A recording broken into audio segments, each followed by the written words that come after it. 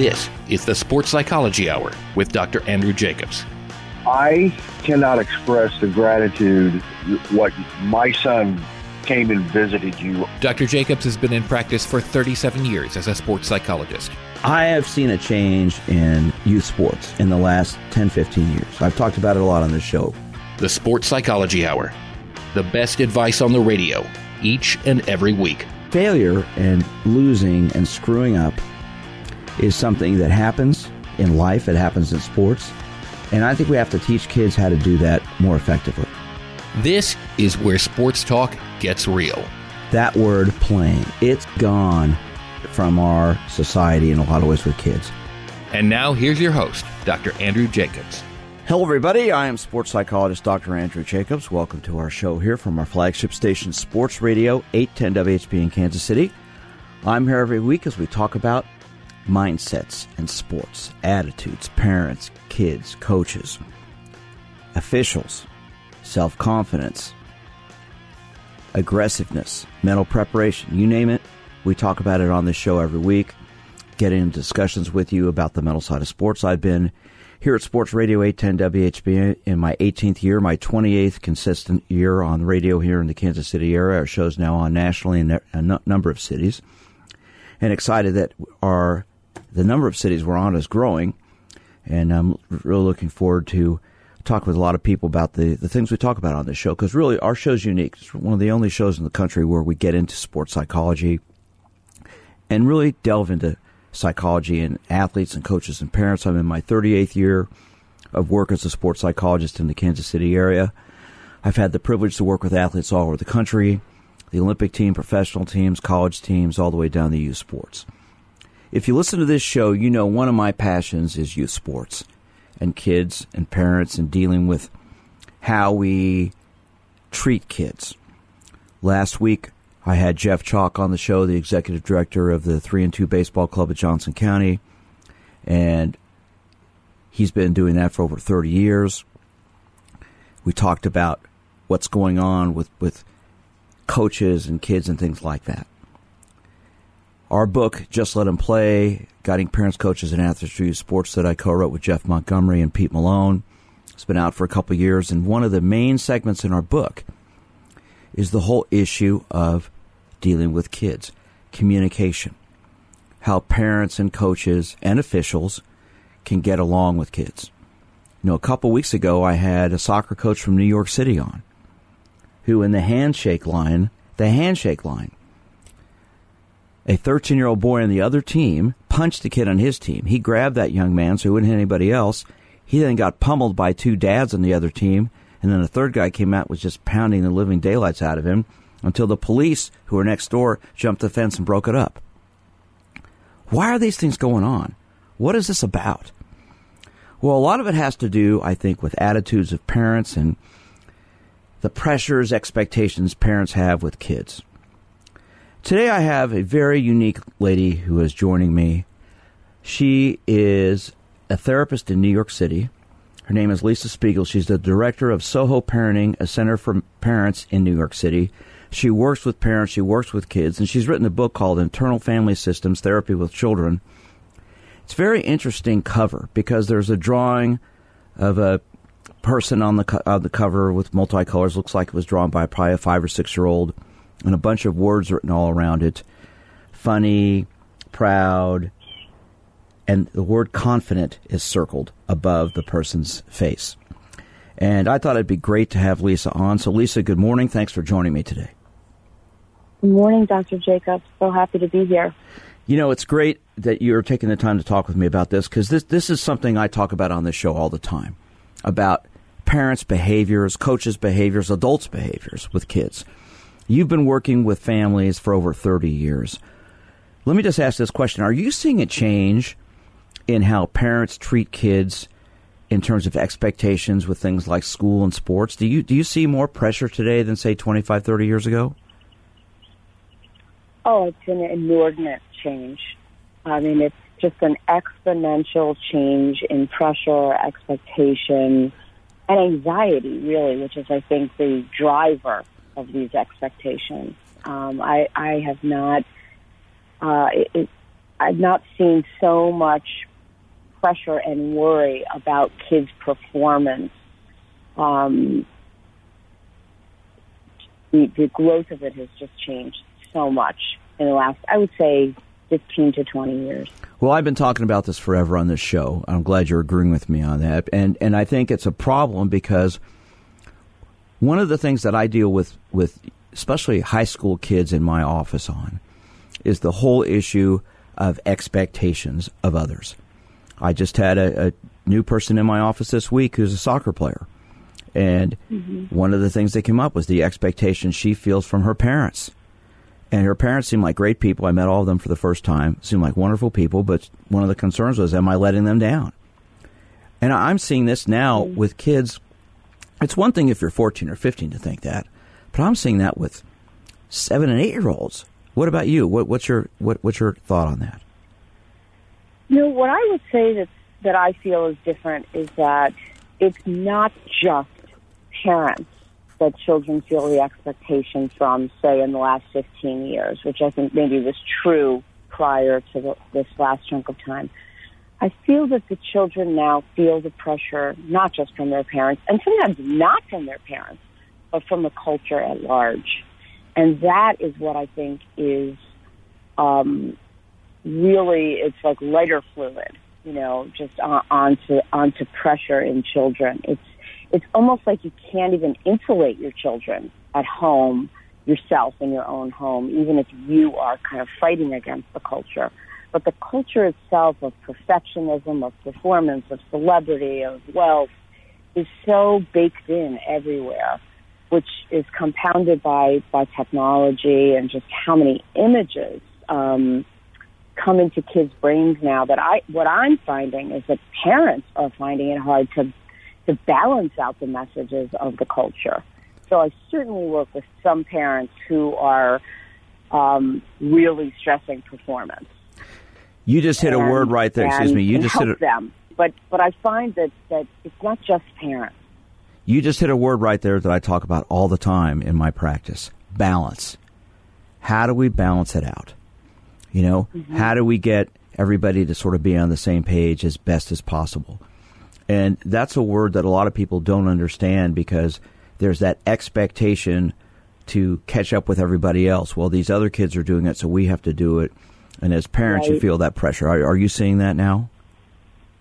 Yeah, absolutely. I mean, I think some of our practice, I would say one of the central tenets of our practice is that what we try to provide parents with is that idea that you can swim upstream against the culture. And in swimming upstream against the performance culture, you can hope to provide more balance. If you swim with the tide, you have the highest amounts of anxiety and depression in kids that we've ever seen. But the parents really need to swim against the culture, and to be providing messages from their children as little as 2, in terms of enjoying the process of something rather than the product.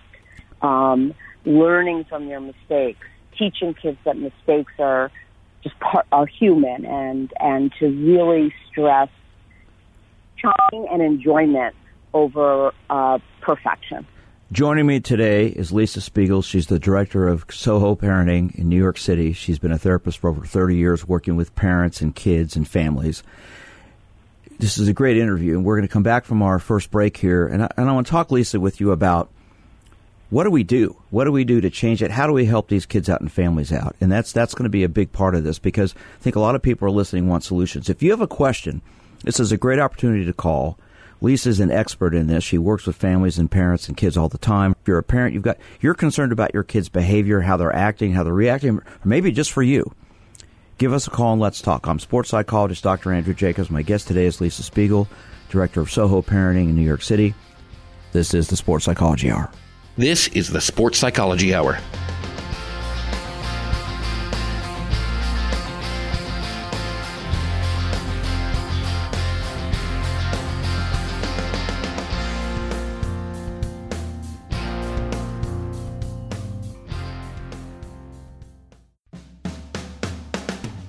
Are you an athlete, competitor, or ordinary individual who wants to learn how to relax, build confidence, and think more positively?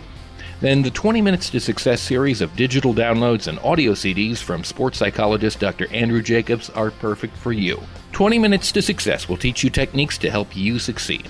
Dr. Jacobs covers topics like deep breathing for better focus, confidence building, and positive visualization.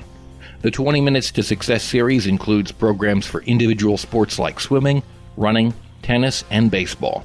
You can also target overall athletic performance or relaxation. For more information and to get 20 Minutes to Success on digital download or CD, go to winnersunlimited.com and click Products. That's winnersunlimited.com and click Products. One more time.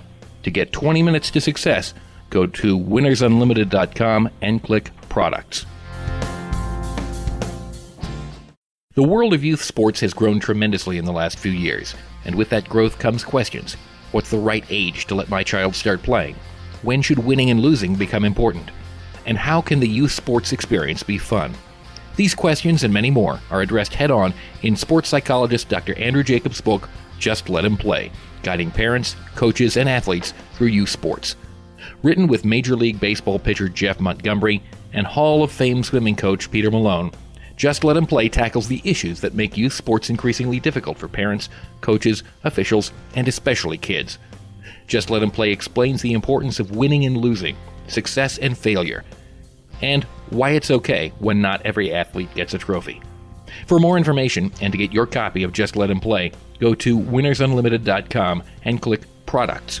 That's winnersunlimited.com and click Products. One more time, for your copy of Just Let Him Play, go to winnersunlimited.com and click Products.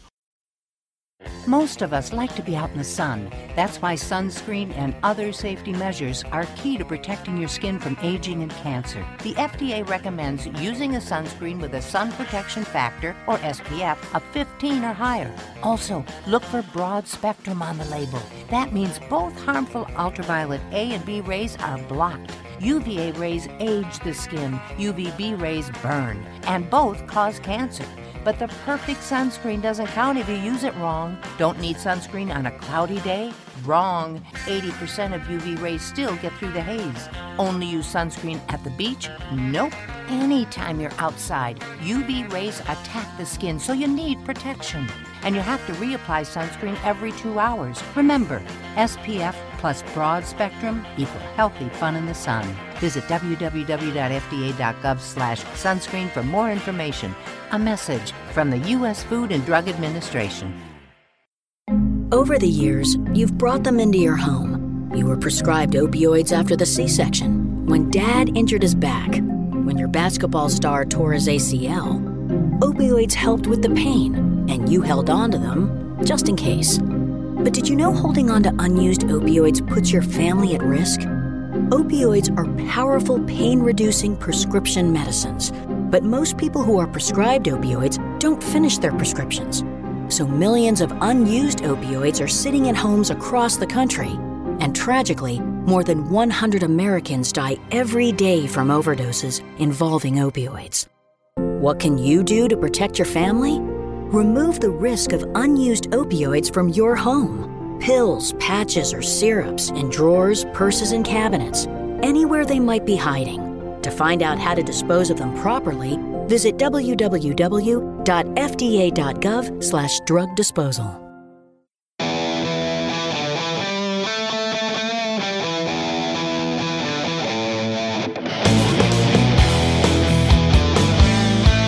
This is the Sports Psychology Hour. Hello, everybody. I am sports psychologist Dr. Andrew Jacobs. This is the Sports Psychology Hour from our flagship station, Sports Radio 810 WHB here in Kansas City. I'm here every week as we talk about the mental side of sports on this show. And today, I'm very fortunate to have a guest with me. Her name is Lisa Spiegel. She's the director of Soho Parenting in New York City. She's a therapist, has worked with families, kids, parents for over 30 years. And we're talking about the pressures that kids are feeling today. And so, Lisa, we talked in our first segment that you agree things have changed, and you're seeing this. You kept mentioning this whole perfectionistic thing, and I see that all the time. I have kids that come in my office, high school kids a lot, and their parents will say, well, my daughter's a perfectionist. She's got to be perfect. So they come in, and I'll ask them, are you a perfectionist, "Oh yeah, Dr. Jacobs, everything's got to be right." And I said, "Okay, let me ask you a question. Who have you met who's perfect?" And then there's this silence. "Well, nobody." I said, "Well, then, if nobody's perfect, why are you trying to be that way?" And they always have this little grin on their face. Oh yeah. Do you know what I'm getting at here? Yeah, it's interesting. You started out by talking about the cover of the book that I wrote and this picture of a child who labels different kind of aspects of themselves. And that's the way I try to help parents and children know themselves, by thinking about something like perfectionism, not as all of them, but as part of them. So that a child may have a perfectionistic part of them, a part that drives them and believes that if they don't totally get it right, then they're a total failure.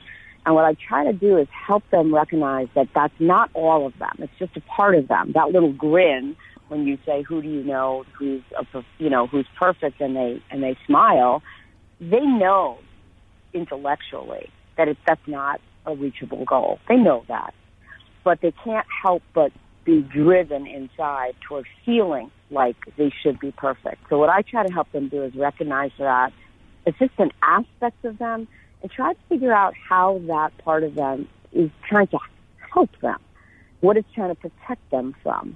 So when you say, what would happen if you weren't perfect at your next soccer game, you get to the feelings underneath the perfectionism, like, I'd be so disappointed in myself. I'd be so angry with myself. My parents would be disappointed. And then you can work with the worry that's underneath the perfectionism. That's how I try to help kids and parents. I think that's great advice. Now, if you take the word failure, and in our book that I co-wrote, our third chapter is called "Embracing Failure Can Lead to Fun." And I have it bookmarked.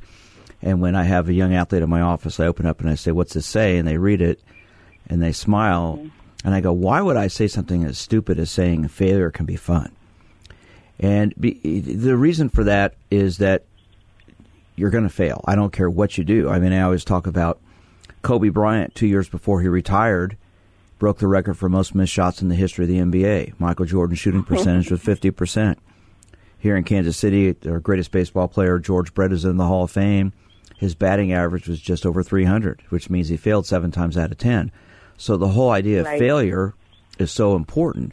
How do you work with kids and parents with that, Lisa, and help them understand that? Well, with parents, I think it's really important to talk to them about those very same issues in themselves, because, you're a parent, it's very hard not to see your children as just extensions of yourself. So the first thing to do with parents, is to explore that idea of perfection and failure within them. What has happened to them in their lives when they have had failures?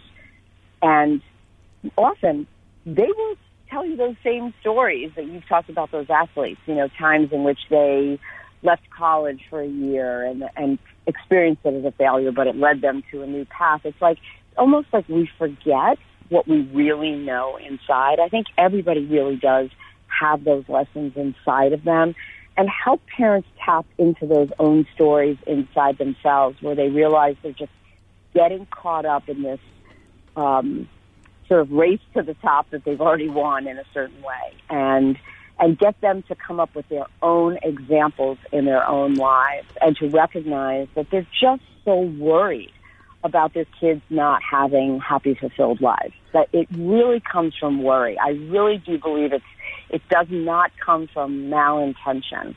And I think parents quickly can come to the worry and their own examples of the detours they've taken or the failures they've had. Or maybe sometimes they have had their own experiences with their own parents who have been very exacting or disappointed in them for failures. Once you connect with the inner life, I think it's easy from there, because I think parents do want their children to feel their support and love, and they do have a sense that, of course, you're going to fail many times. So I think it's just you connect with the humanity of the parent, and then you just remind them what they actually have inside of them, and then you can guide them to use those stories to talk to their kids. about success and failure, what success means, which means trying lots of different things until you find something that you do well and you love. And so I really do feel like the human connection is, maybe this sounds corny, but I do believe that the human connection is the antidote to this kind of cultural drive toward perfectionism. I'm seeing this, and I've talked about it forever on this show, an increase in team sports at an organized level at younger and younger ages. I've made the comment many times. In fact, I had a client this week who told me, I've heard you say this before, there will be we're getting to the point where there will be a league for pregnant women eventually.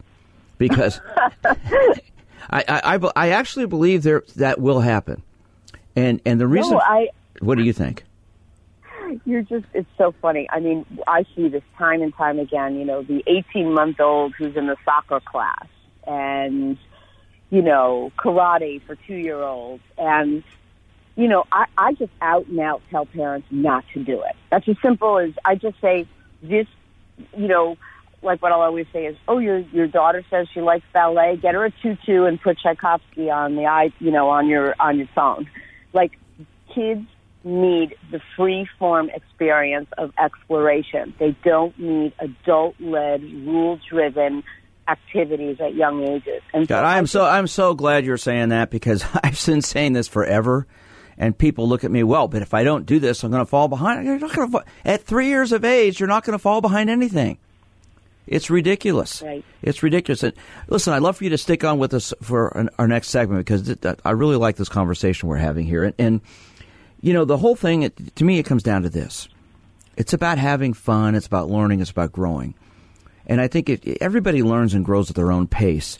But the pressure today on kids, and I think comes from the adults who feel that they've got to stay up with everybody. Mm-hmm. They can't fall behind. Do you agree with that? Mm-hmm. No, I do. And I think the voices like yours, the parents need support in the other direction and not hearing it that much. And so it's so important what you're doing with the families you work with. Right. And so stick on with me for our next segment, Lisa. This is really a stimulating conversation. I'm sports psychologist Dr. Andrew Jacobs. This is the Sports Psychology Hour. My guest today is Lisa Spiegel, director of Soho Parenting, New York City. This is the Sports Psychology Hour. This is the Sports Psychology Hour.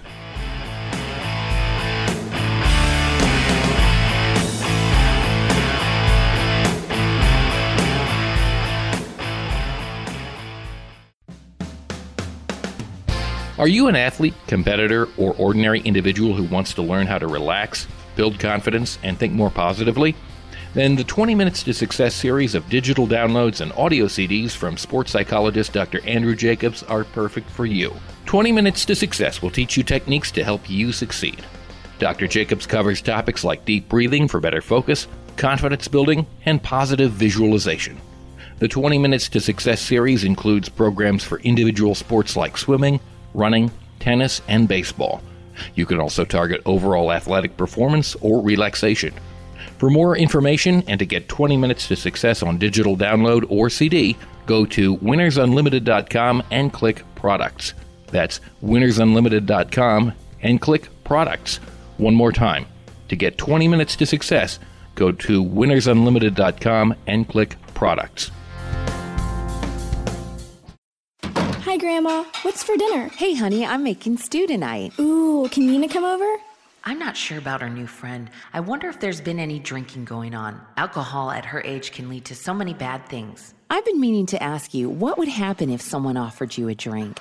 Grandma? This is hard. She's so young, but I know I need to talk to her about it now before someone tries to give her alcohol. If anyone ever does offer you a drink, I want you to say no.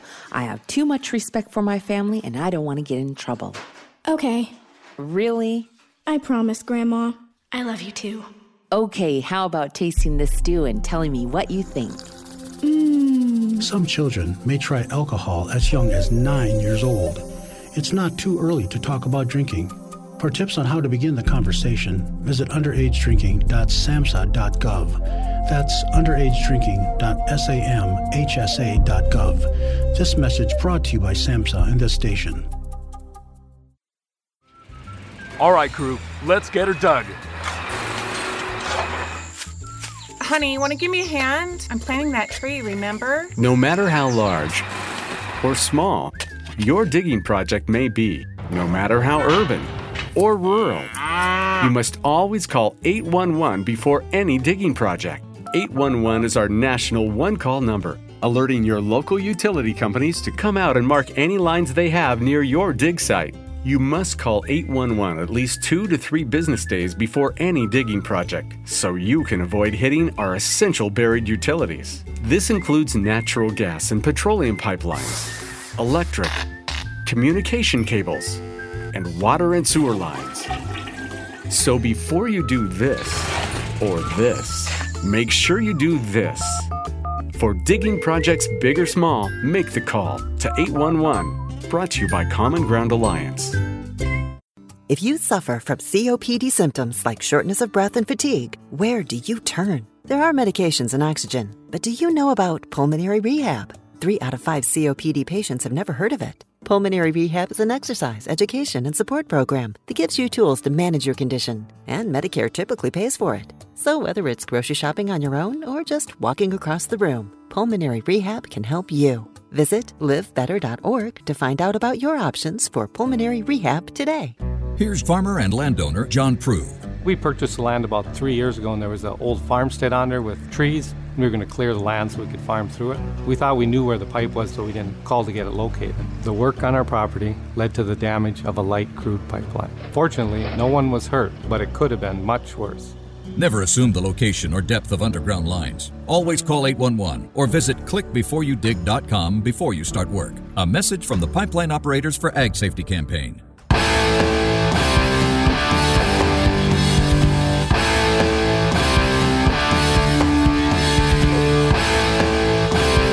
This is the Sports Psychology Hour.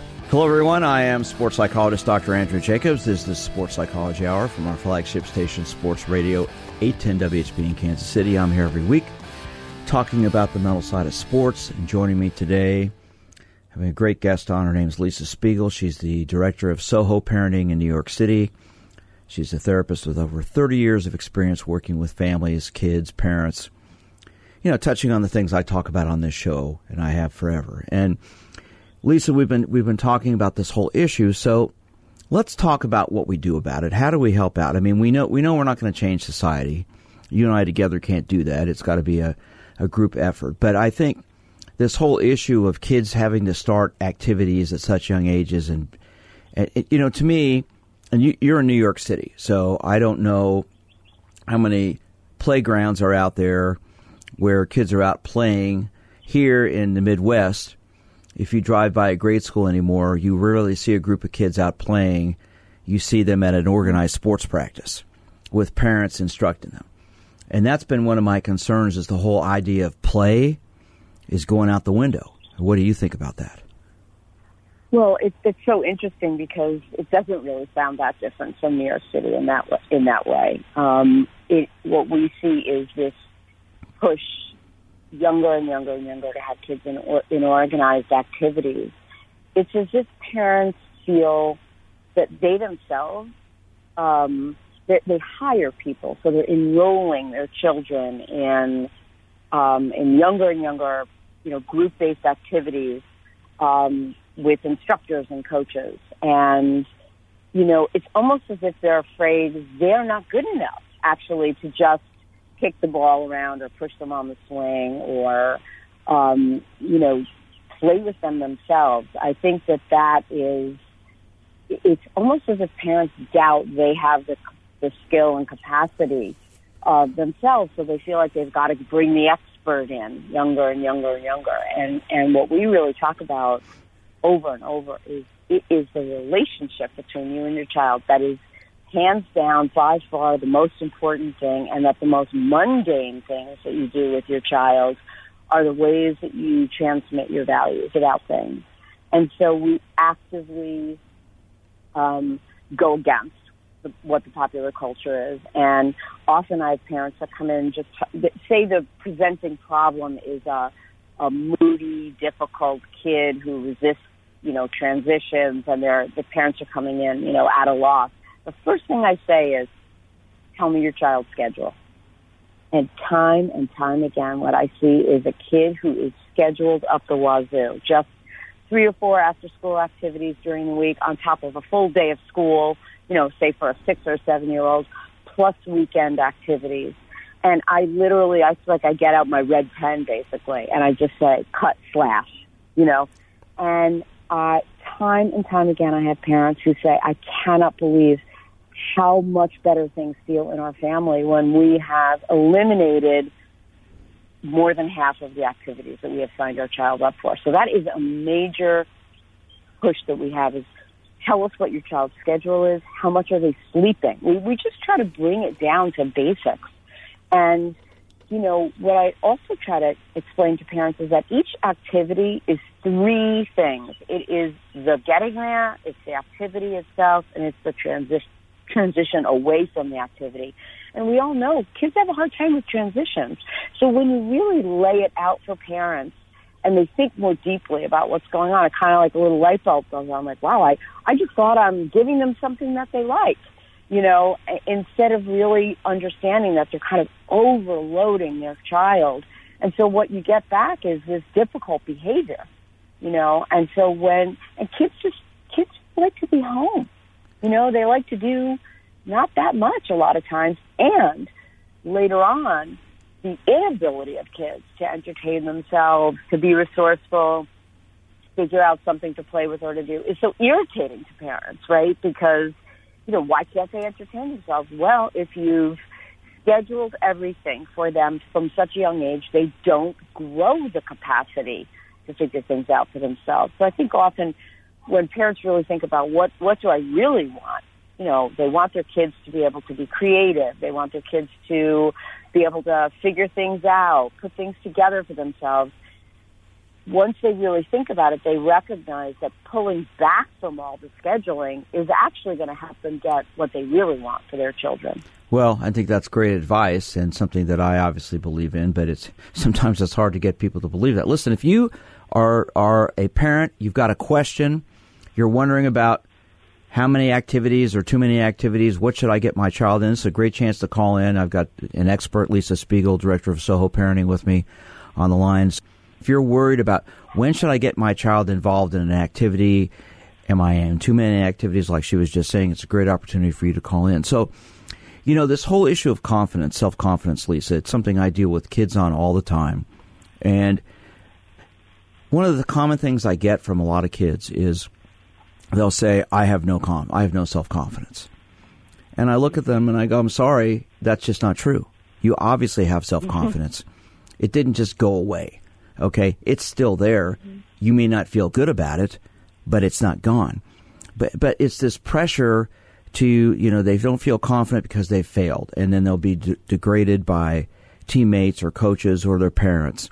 And one of the things I try to teach people is this whole idea of failing is okay. It's part of what happens. You're not going to win every point, every game.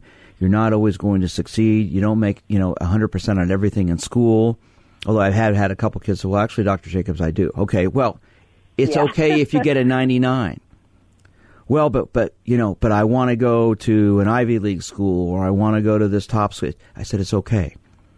I said, you have to understand in life, everyone screws up. We all have mistakes we go through. I'm sure you've had them, I've had them, and it's how we learn to overcome that. So how do you help a young child and a young family deal with that as a therapist? Well, again, I think it's the worry underneath. I totally agree with you. Self-confidence is, that idea of a kind of confidence is almost like a birthright. It's in everyone. It gets covered over, like you're saying, by these experiences. Again, to talk about the worry underneath, to address, do you really think your parent won't love you? Do you really think if you don't go to Harvard, you're not going to have a happy life? I mean, I hate to sort of frighten parents in a way, but I do like to point out that since this culture of performance has taken over, we have the highest level of anxiety and depression in teens, college age, and young adults. So I often try to point out it didn't really work. Like, we have the data. This is actually what's going on. How can we make a change? Like, the data's in. It didn't work. And so not to frighten them, but to illuminate and show what's actually happened in the culture in 15 years, I think is sometimes very helpful. It's like once they see that, they can get more confident about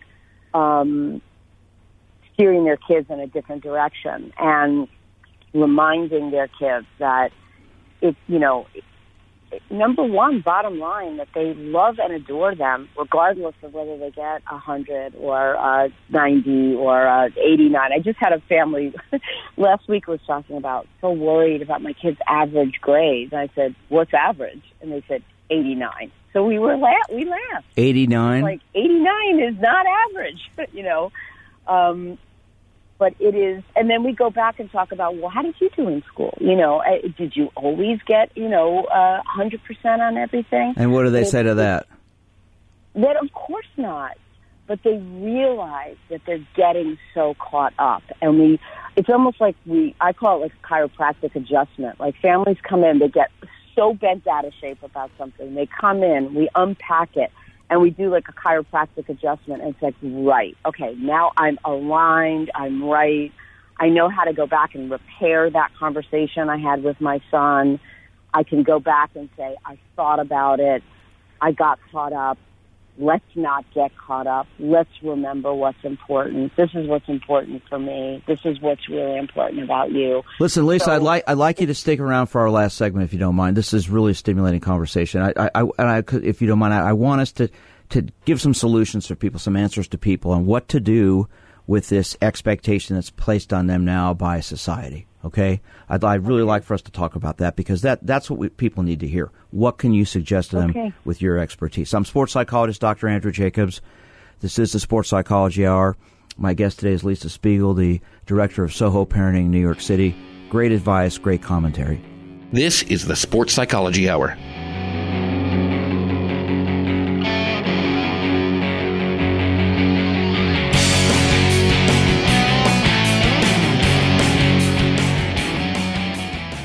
The world of youth sports has grown tremendously in the last few years, and with that growth comes questions. What's the right age to let my child start playing? When should winning and losing become important? And how can the youth sports experience be fun? These questions and many more are addressed head-on in sports psychologist Dr. Andrew Jacobs' book, Just Let Him Play, guiding parents, coaches, and athletes through youth sports. Written with Major League Baseball pitcher Jeff Montgomery and Hall of Fame swimming coach Peter Malone, Just Let Him Play tackles the issues that make youth sports increasingly difficult for parents, coaches, officials, and especially kids. Just Let Him Play explains the importance of winning and losing, success and failure, and why it's okay when not every athlete gets a trophy. For more information and to get your copy of Just Let Him Play, go to winnersunlimited.com and click Products. That's winnersunlimited.com and click Products. One more time, for your copy of Just Let Him Play, go to winnersunlimited.com and click Products. Here's farmer and businessman James Wood. We farm about 3,500 acres. There's pipelines everywhere. The contractor working on my property did not have the lines located before he began work, and it resulted on a strike on a natural gas pipeline. Fortunately, no one was hurt, but it could have been much worse. Never assume the location or depth of underground lines. Always call 811 or visit clickbeforeyoudig.com before you start work. A message from the Pipeline Operators for Ag Safety campaign. All across the country, people are coming together to speed up what we can learn about health. The All of Us Research Program is calling on 1 million people to join us as we try to change the future of health. For your family, for future generations, for all of us. Visit joinallofus.org and find out how you can become 1 in a million.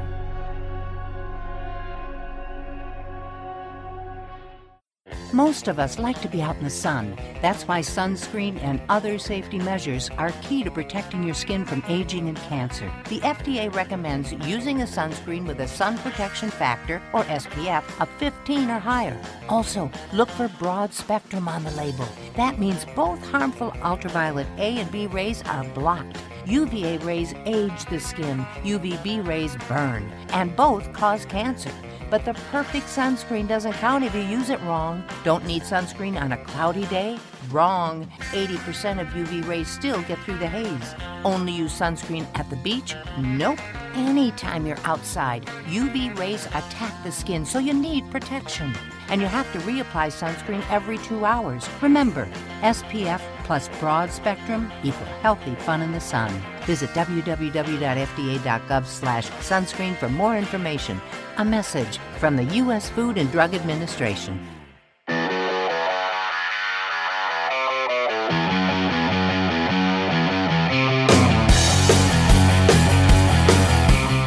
This is the Sports Psychology Hour. Hi, everybody. I'm sports psychologist Dr. Andrew Jacobs. This is the Sports Psychology Hour from our flagship station, Sports Radio 810 WHB in Kansas City. Having a great conversation this morning with my guest. Her name is Lisa Spiegel. She's a therapist in New York City with over 30 years of experience and the director of Soho Parenting in New York City. And we've been talking about parenting and dealing with kids. She has a book called Internal Family Systems, Therapy with Children. And Lisa, I guess here's the issue now as we do our last segment of the show today. This whole issue of perfectionism, of expectations that parents have. As a therapist, how do you help them understand the balance, as we talked earlier, and that the failure part and the expectations of having to do what everybody else is doing? We're in a system today in society where obesity is such an issue with kids because they're not in activities. Then we have kids that are in too many activities. So how do we get that balance out there for them? Mm-hmm. Such a good question, because you're right. There's so many extremes. And again, it's not that I'm ever encourage parents not to do any activities with their kids. It's more a matter of, moderation, really. I don't know about, I really just talk about being moderate. And also the idea of, I find a lot of parents are younger and younger talking about, like, my child needs to find a passion. Really, their child at like what age? Like very, very young kids, 5, 6 years old. Parents are talking about what's my kid's passion going to be. They need to find passion. How are they going to know that at 5? I mean, by 10, 11, 12. What were you going to? I'm sorry. I said at age 5. How are they going to have any idea what that is at age 5? I think, again, this idea of specialization is so harmful. I think that parents feel like kids should find a thing that they love rather than explore many different kinds of things. And that's again what I try to talk about. The childhood is a time for exploration, not specialization. And that they can, parents are often worried about this idea of quitting, right? So if they start in not all kids I know take sports, but so some will be in an art class or a dance class or a sports class. And what about when my child doesn't want to do it anymore? They're so worried about this idea of like being a quitter. I don't quite know where that comes from. I find that in truth, that's such a rare thing that you come across. It's like a fear that parents have about their children that doesn't often happen. But let me, if I can, I talk about, especially in the world of sports, you don't quit except when the situation becomes abusive, verbally or obviously physically, but also verbally. And I've told people, I've had a situation with a softball player this year who's 14, who's playing on a team, and it's a very competitive team. She tried out, made the team. The coaches said, well, you're going to get to do this and this and this. Well, she's barely gotten to play. And I encouraged her to go talk to the coaches about 3 weeks ago about, Coach, I'm not playing. They had a tournament where they played 5 games. They won the tournament. They blew everybody out, and she played 3 innings. And she's devastated. And so I said, you need to ask them what I need to do to get in the games. And they're like, well, you need to do this, this, and this. So she's doing these things, yet she's still not playing. So then and they have tournaments coming up in Colorado, Oklahoma, Colorado, and California. The parents came in with her. They're all upset. It's going to cost them $5,000 for these 3 tournaments. And I said, well, you know what? Oh, my goodness. If she's not going to play, why go? At this point, when they say she's going to play and she's not getting in the game and it's really affecting how she feels, you guys need to sit down and talk with the coaches and say, look, we need to know what's going on, because if she's not going to play, we're not going to spend all this money. And I haven't heard back from them since. It'll be interesting to see what happens. Yeah, is this really good for you? Is a really good question to ask. Like in terms of that child, is playing in this league, or is this really good for you? Are you learning? Are you growing? Are you happy? Are you enjoying yourself? And the answer for her is no, no, no on all those. No, no, no. And I guess that's the thing in terms of this idea of being a quitter or quitting. It's like knowing when to leave a situation that isn't good for you. You just hit it on the head. That's an important skill. You just hit it on the head. Instead of quitting, I'm leaving an unhealthy situation. I think that's a great. I think that's a great way of putting it. I'm leaving an unhealthy situation for me. I'm not quitting. That's right. It's sort of reframing it and taking the power back. Like quitting feels like such a sort of powerless, thing. But deciding to end something is so important. It's setting a boundary. It's learning.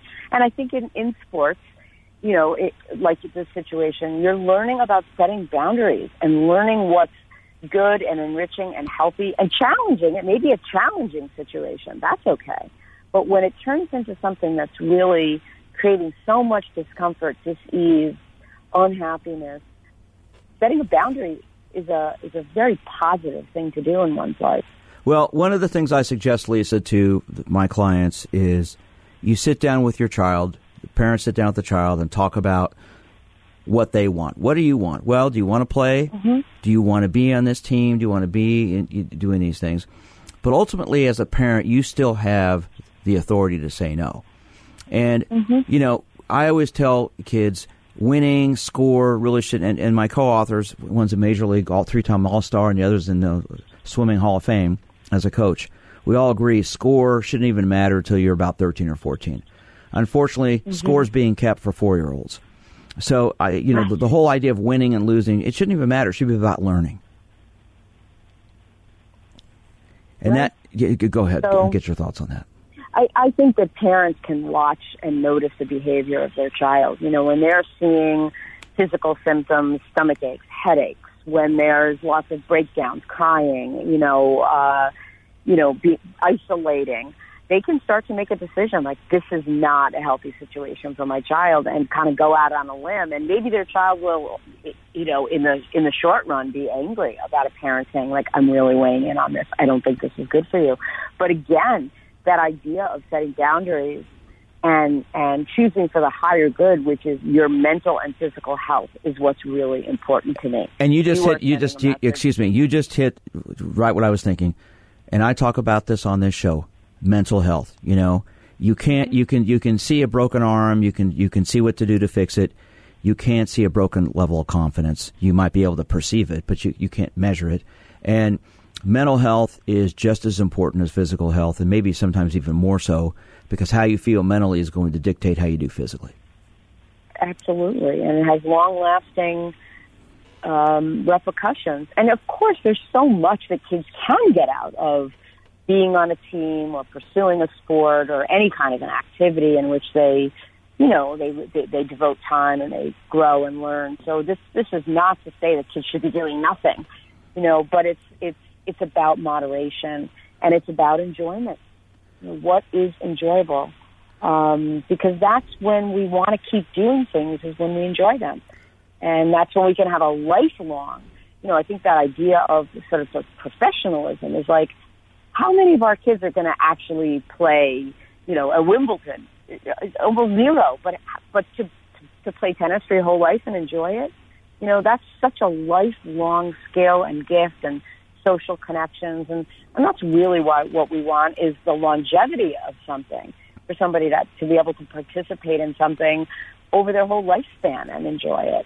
That's really, I think, what the goal, it's rather than the professionalism of something, it's the long-term love of a sport that you really want to encourage. You just hit it right on the head. Listen, I want to thank you so much for joining us today. This has been great advice. If people want to get a hold of you, Lisa, how can they find you?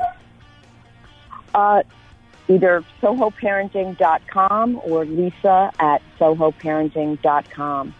I want to thank you so much, Dr. Jacobs, for having me. It's been a wonderful conversation, important conversation. It is important, and you've been awesome. Thank you so much for taking the time to be with me today. I appreciate it, and I hope people get a hold of you. Thanks so much. I'm sports psychologist Dr. Andrew Jacobs. You can reach me several ways. You can email me at drj@winnersunlimited.com.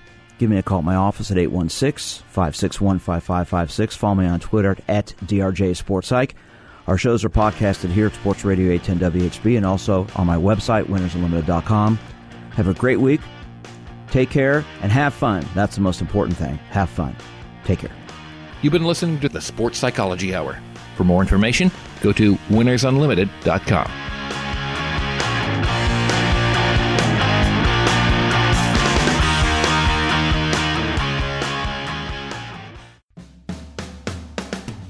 Are you an athlete, competitor, or ordinary individual who wants to learn how to relax, build confidence, and think more positively? Then the 20 Minutes to Success series of digital downloads and audio CDs from sports psychologist Dr. Andrew Jacobs are perfect for you. 20 Minutes to Success will teach you techniques to help you succeed. Dr. Jacobs covers topics like deep breathing for better focus, confidence building, and positive visualization. The 20 Minutes to Success series includes programs for individual sports like swimming, running, tennis, and baseball. You can also target overall athletic performance or relaxation. For more information and to get 20 Minutes to Success on digital download or CD, go to winnersunlimited.com and click Products. That's winnersunlimited.com and click Products. One more time. To get 20 Minutes to Success, go to winnersunlimited.com and click Products. Over the years, you've brought them into your home. You were prescribed opioids after the C-section, when Dad injured his back, when your basketball star tore his ACL. Opioids helped with the pain, and you held on to them just in case. But did you know holding on to unused opioids puts your family at risk? Opioids are powerful pain-reducing prescription medicines, but most people who are prescribed opioids don't finish their prescriptions. So millions of unused opioids are sitting in homes across the country. And tragically, more than 100 Americans die every day from overdoses involving opioids. What can you do to protect your family? Remove the risk of unused opioids from your home. Pills, patches, or syrups in drawers, purses, and cabinets, anywhere they might be hiding. To find out how to dispose of them properly, visit www.fda.gov/drug disposal. Hi, Grandma. What's for dinner? Hey, honey, I'm making stew tonight. Ooh, can Nina come over? I'm not sure about our new friend. I wonder if there's been any drinking going on. Alcohol at her age can lead to so many bad things. I've been meaning to ask you, what would happen if someone offered you a drink? Grandma? This is hard. She's so young, but I know I need to talk to her about it now before someone tries to give her alcohol. If anyone ever does offer you a drink, I want you to say no. I have too much respect for my family, and I don't want to get in trouble. Okay. Really? I promise, Grandma. I love you too. Okay, how about tasting this stew and telling me what you think? Some children may try alcohol as young as 9 years old. It's not too early to talk about drinking. For tips on how to begin the conversation, visit underagedrinking.samhsa.gov. That's underagedrinking.samhsa.gov. This message brought to you by SAMHSA and this station.